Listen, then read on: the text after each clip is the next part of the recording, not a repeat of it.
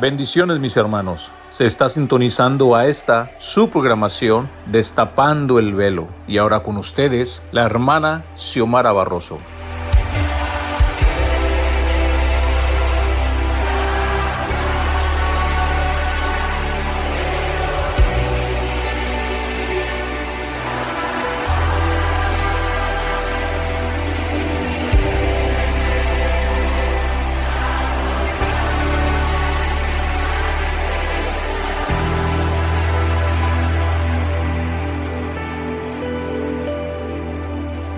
Se siente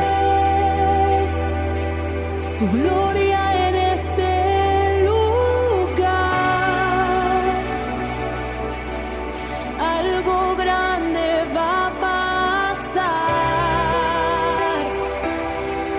Se activa lo sobrenatural.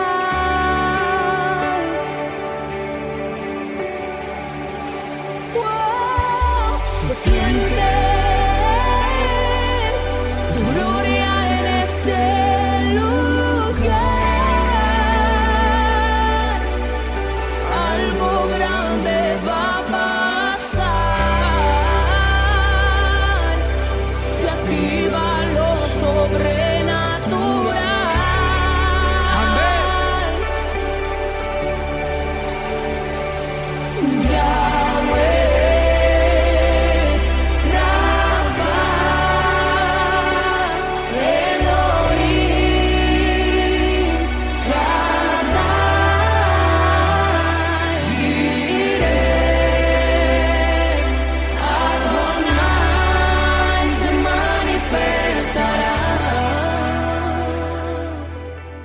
Buenas tardes, mis amadas hermanas.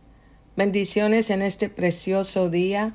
Bienvenidos una vez más a esta programación Mujer Extraordinaria. Primeramente, damos gracias a Dios por otro lunes más, por otro día más que Él nos permite el poder estar aquí en esta tarde con cada uno de ustedes y poder sintonizarnos por medio de esta plataforma. Y tomando este medio, también quisiera agradecerles a cada uno de ustedes que nos sintonizan cada lunes y que se hacen presentes. Y también gracias por compartir estos mensajes y estos enlaces en sus páginas personales. Muchas gracias. Bueno, pero antes de dar inicio, quisiera que hagamos una oración para poner este tiempo y este programa en las preciosas manos de nuestro Señor. Señor y buen Padre, gracias, mi Señor, muchas gracias, Padre.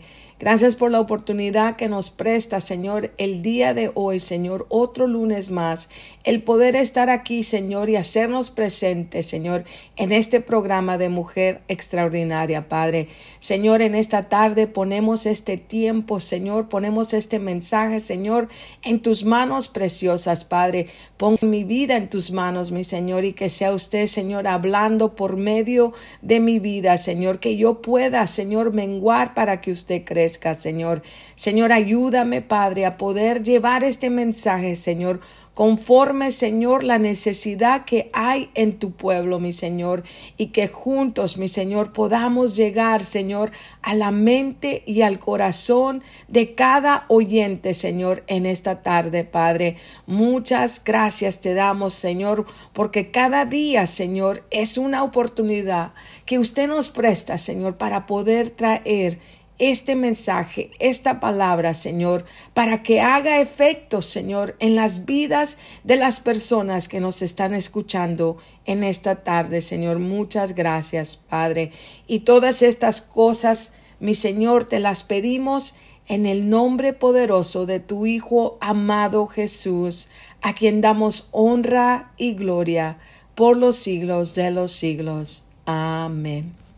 Bueno, mis amadas, el día de hoy vamos a continuar con nuestra última y cuarta mujer de esta serie de estudios, las 4 mujeres mencionadas en la genealogía de Jesús, con la vida de Betsabe, que en la genealogía de Jesús se le menciona como la esposa de Urías. Y vamos a ver quién es esta mujer Betsabe. que sin decir una sola palabra, su belleza cautivó la admiración del rey David, y que como resultado trajo maldición a la casa de David.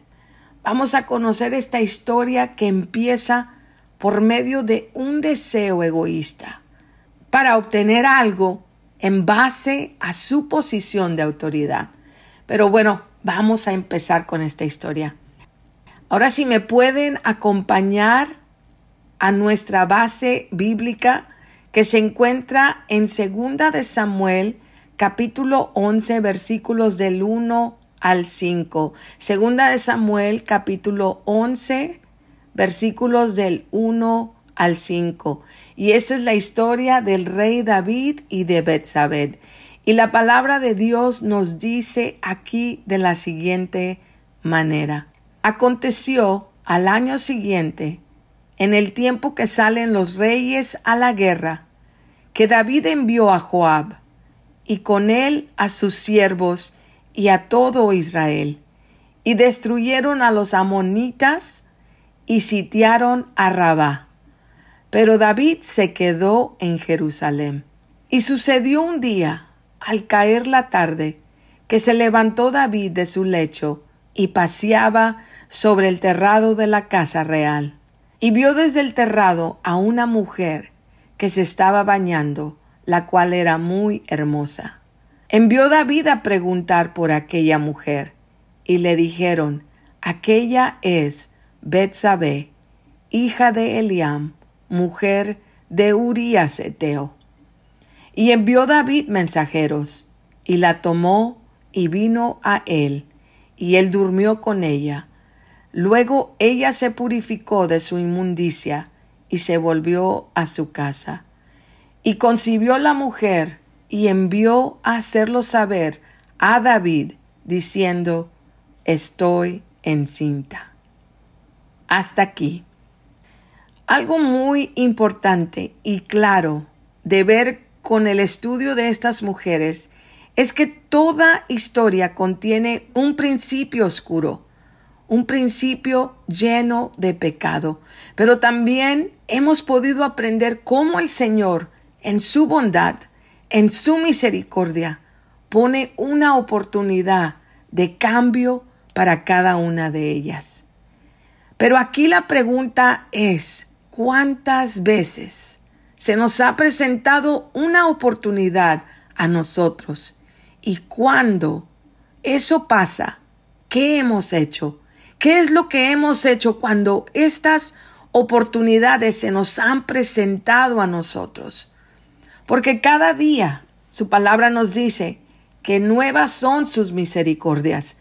Y lo que esto quiere decir es que el Señor, en su infinita bondad, por querer salvarnos a todos, nos ofrece cada día, mis amadas, al levantarnos, la oportunidad para cambiar. Él es el único que puede ver nuestro interior. Él es el único que puede leer nuestros pensamientos. Él es el único que puede ver las intenciones de nuestro corazón. Y es por eso que Él, cada día, sus manos están llenas de misericordias para ser derramadas en todo aquel, mis amadas, o aquella persona que tome la decisión de recibirlas. Aquí la cuestión es si tú estás dispuesta cada mañana al recibir estas bendiciones. Él es el único, mis amadas. Él es quien conoce nuestras debilidades. Él es el único que conoce nuestras inseguridades. Él es el único que conoce nuestras necesidades. Él es el único que conoce nuestras limitaciones. Él es el único que conoce nuestra capacidad y nuestra habilidad para hacer las cosas. Y es por eso, mis amadas, que Él nos da la seguridad que Él sostendrá nuestra mano en este proceso, porque Él conoce, mis amadas, que no lo podremos realizar sin su ayuda, sin la ayuda del Espíritu Santo. Esto es imposible para nosotros. Y así, mis amadas, como acabamos de leer en nuestra base bíblica, ¿cómo empieza esta historia? Por un deseo.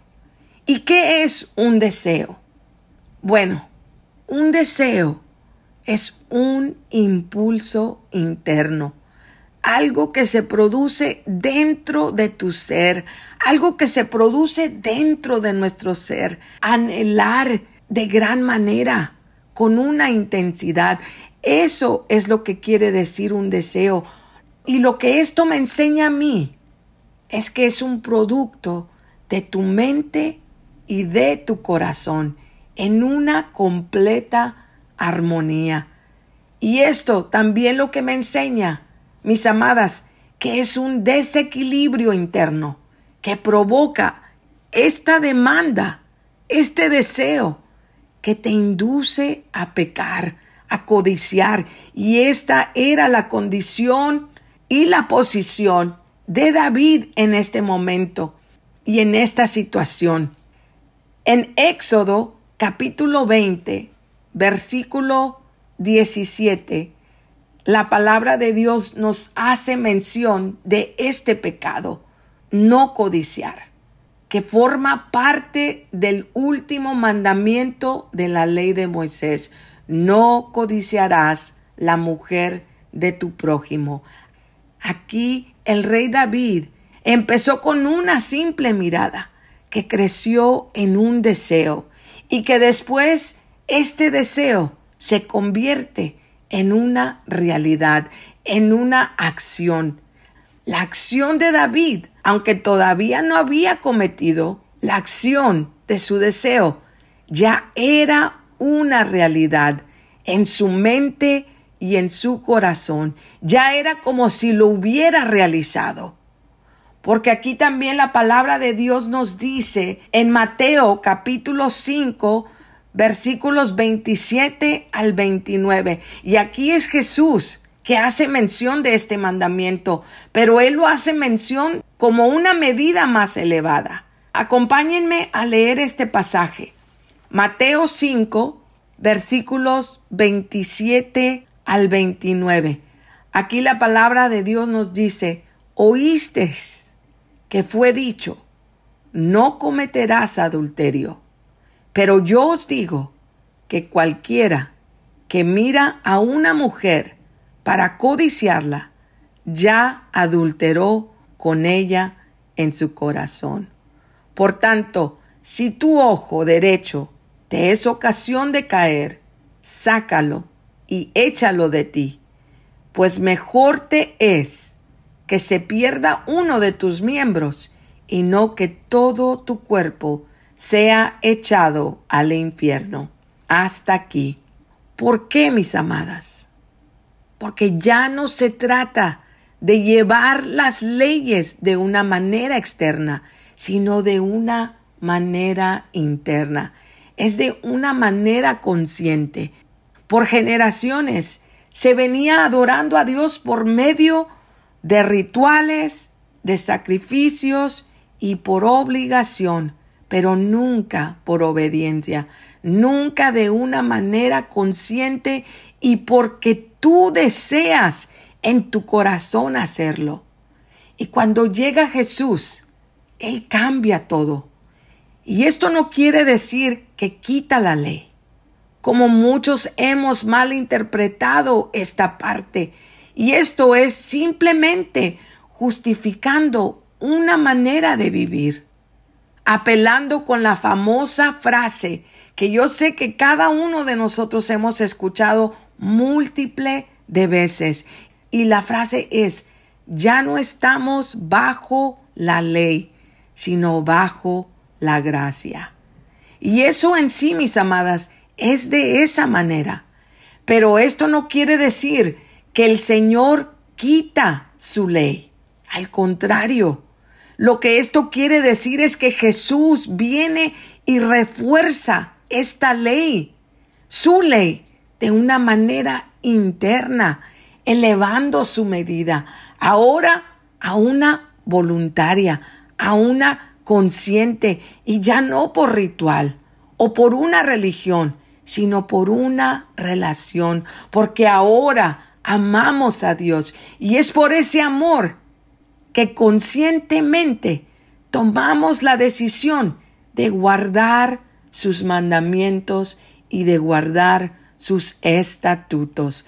Pero eso no nos hace, mis amadas, exentas o exentos a pasar por situaciones que quizás nos lleven a colocarnos en una posición difícil, como lo que estamos observando por medio de esta historia, la historia de David y de Betsabe. Todavía no hemos visto el lado de Betsabe, solamente nos estamos enfocando en el lado de David, en la posición que David se encontraba, porque creo que es importante ver este punto de vista, porque de la acción de David es que Betsabe entra en esta situación tan difícil.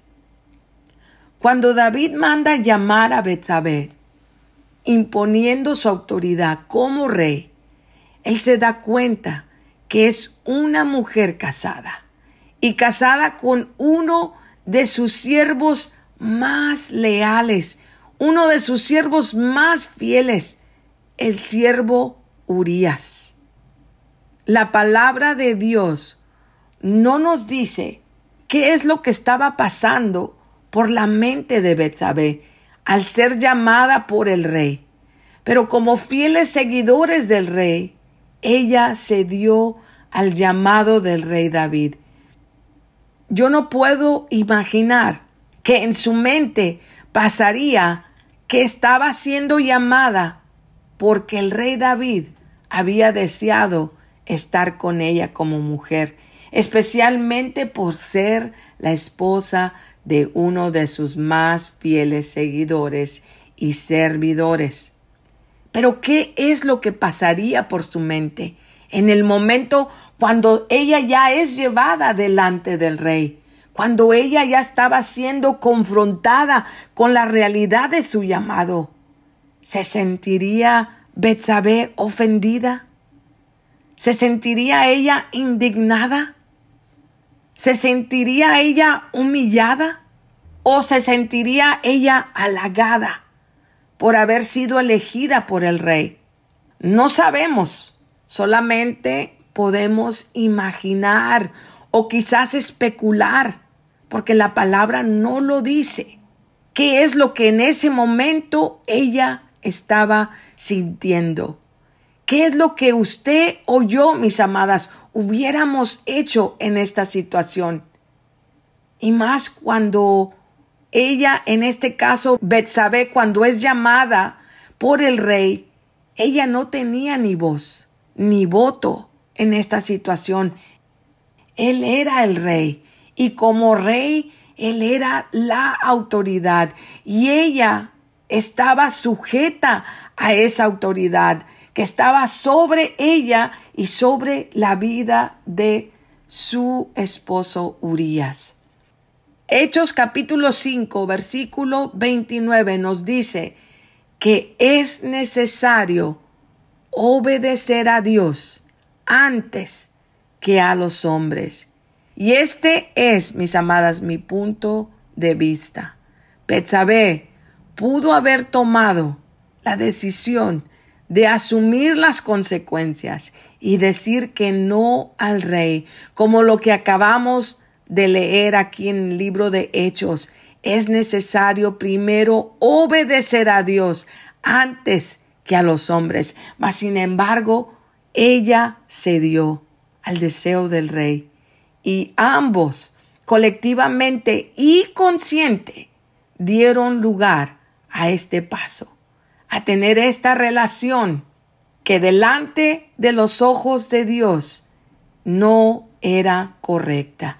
Y esta relación se convierte en el pecado del adulterio, violando otro mandamiento de la ley de Moisés, así como nos dice en Éxodo capítulo 20, versículo 14, nos dice: no cometerás adulterio.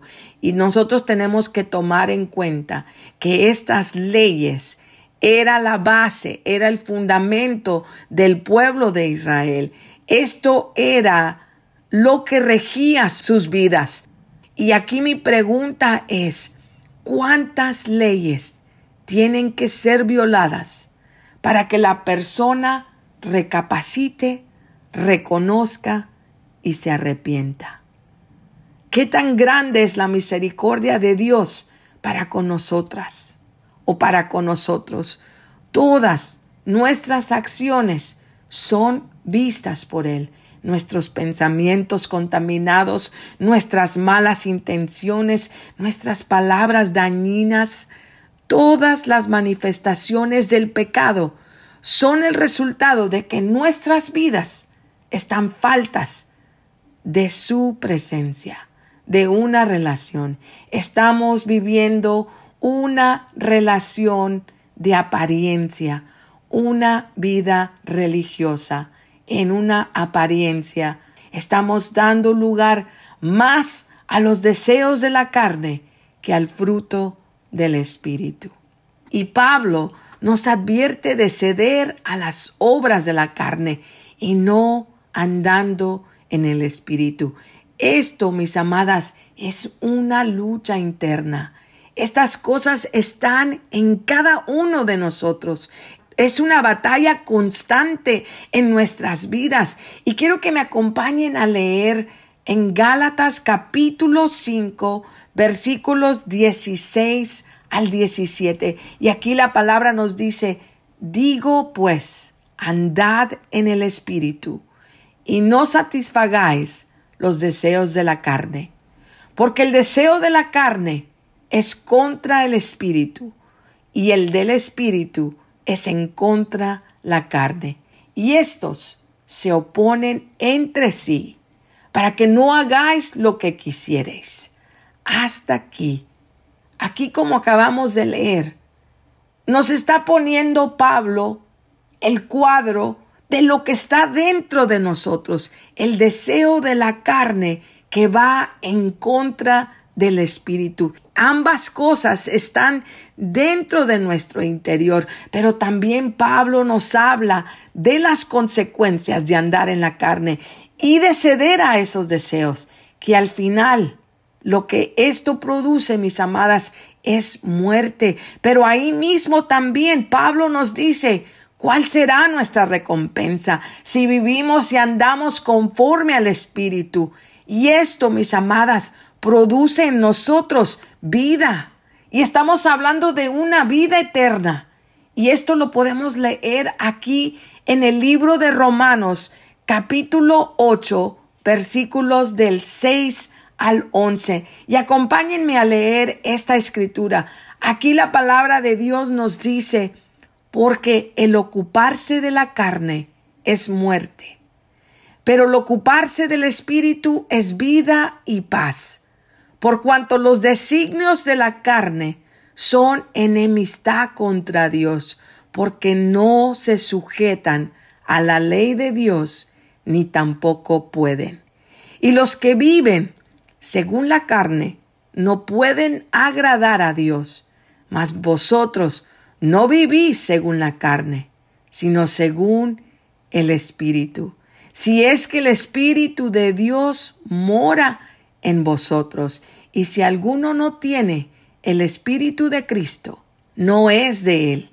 Pero si Cristo está en vosotros, el cuerpo en verdad está muerto a causa del pecado, mas el Espíritu vive a causa de la justicia. Y si el Espíritu de aquel que levantó de los muertos a Jesús mora en vosotros, el que levantó de los muertos a Cristo Jesús vivificará también vuestros cuerpos mortales por su Espíritu que mora en vosotros. Amén. Hasta aquí. Esta palabra de Pablo es clara y el sí en este versículo es condicional, mis amadas. Es una condición que si nosotros andamos de esta manera, es nuestra esperanza, que Él hará lo que su palabra nos dice, si nosotros hacemos lo que a nosotros nos corresponde. Y eso es lo que ambos, David y Betsabe, debieron de haber tenido en mente. Pero ellos se dieron al momento y pasaron este tiempo juntos. Y aún también tomemos en cuenta algo muy importante, la ley judía y el castigo del adulterio, que esto era la muerte, tanto para el hombre como para la mujer. Pero aquí quiero que nos preguntemos una cosa. ¿Cómo sería esto cuando el delito es realizado por la autoridad? El que representa y el que ejecuta la ley era el que había hecho este delito. ¿Acaso la ley no es válida cuando estás en una posición de autoridad y eres tú quien violaste la ley? ¿O acaso porque tú, que estás en la posición de autoridad, puedes manipular las leyes conforme la justificación de tus acciones? Y esto, mis amadas, no ha cambiado. Lo vemos dentro de las familias, dentro de los trabajos, en el gobierno y lamentablemente, mis amadas, también dentro de nuestras iglesias. Y es triste el realizar que cuando el Señor delega una autoridad, es utilizada de una manera equivocada. Y David se encontraba en una situación similar. Y esto lo vamos a seguir observando en el transcurso de esta historia, porque las consecuencias de esta relación que inicia simplemente por una mirada, por un deseo, obtuvo consecuencias. Y las consecuencias son que Betsabe queda embarazada por medio de este encuentro con el rey David. Creo que aquí es un buen lugar para terminar con esta primera parte de la historia de Betsabe. Hasta aquí, mis amadas, vamos a llegar el día de hoy. Concluimos con este programa. La próxima semana continuaremos con esta serie y con la vida de Betsabe. Pero como siempre, no quisiera cerrar este programa sin presentarles a Jesús como el único Salvador del mundo. Y si todavía no le conocen, mi amada, esta es tu oportunidad. No la dejes pasar. Toma la decisión de aceptarle a nuestro Señor Jesús como tu Salvador y tu Señor. Toma tu decisión este día. Hagamos una oración para cerrar este programa y nos vamos a ver la próxima semana con esta misma historia. Señor y buen Padre, muchas gracias, Señor, por la oportunidad, Señor, que usted nos ha prestado de poder, Señor, haber traído esta palabra, Señor, en esta tarde, con esta preciosa historia, Señor, que aunque empieza, Señor, de una manera oscura, Señor, en base al fundamento del pecado, en el futuro, Señor, veremos tu mano preciosa, Señor, obrando sobre las vidas de David y de Betsabe, de la misma manera, Señor, que usted en estos días obra en nuestras vidas, Padre. Su misericordia, su favor y su gracia, Señor, nos abraza todas las mañanas al levantarnos cada mañana, Señor, y poder experimentar de sus misericordias en cada oportunidad por su soplo de vida, Señor, que usted ha puesto en nuestras vidas. Nos abraza, Señor, con ese amor eterno para poder nosotros levantarnos con esa seguridad y con esa confianza, Señor, de que usted está con nosotros todos los días hasta el fin del mundo, Padre. Muchas gracias, mi Señor. Esa es mi confianza, Señor, el saber que usted está conmigo, Señor. Y esa es, Señor, la oportunidad, Padre, que yo quiero presentarles, mi Señor, a cada persona que nos está escuchando en esta tarde, mi Señor, que ellos también te puedan reconocer a ti, Señor, como el único Salvador de este mundo, Padre, el único que puede venir y transformar una vida de pecado a una vida llena de misericordia y de favor y de gracia. Muchas gracias, Señor, y pongo en tus manos preciosas a cada oyente, Señor, que se hizo presente, Señor, en esta tarde, en este programa de Mujer Extraordinaria, y que sea usted, Señor, obrando conforme la necesidad de cada una de ellas, mi Señor. Y en esta tarde, Señor, nos despedimos, Señor, de este programa, pero nunca de su presencia, mi Señor. Muchas gracias. Y todas estas cosas, Padre, te las pedimos en el único nombre, en el nombre de Jesús, en quien encontramos salvación para nuestras vidas y una esperanza de vida eterna. Amén. Bendiciones, mis amadas, y nos vemos la próxima semana. Muchas gracias por su atención. Y para más información de esta programación, por favor de comunicarse al correo electrónico siomara@the-veil.org. Bendiciones.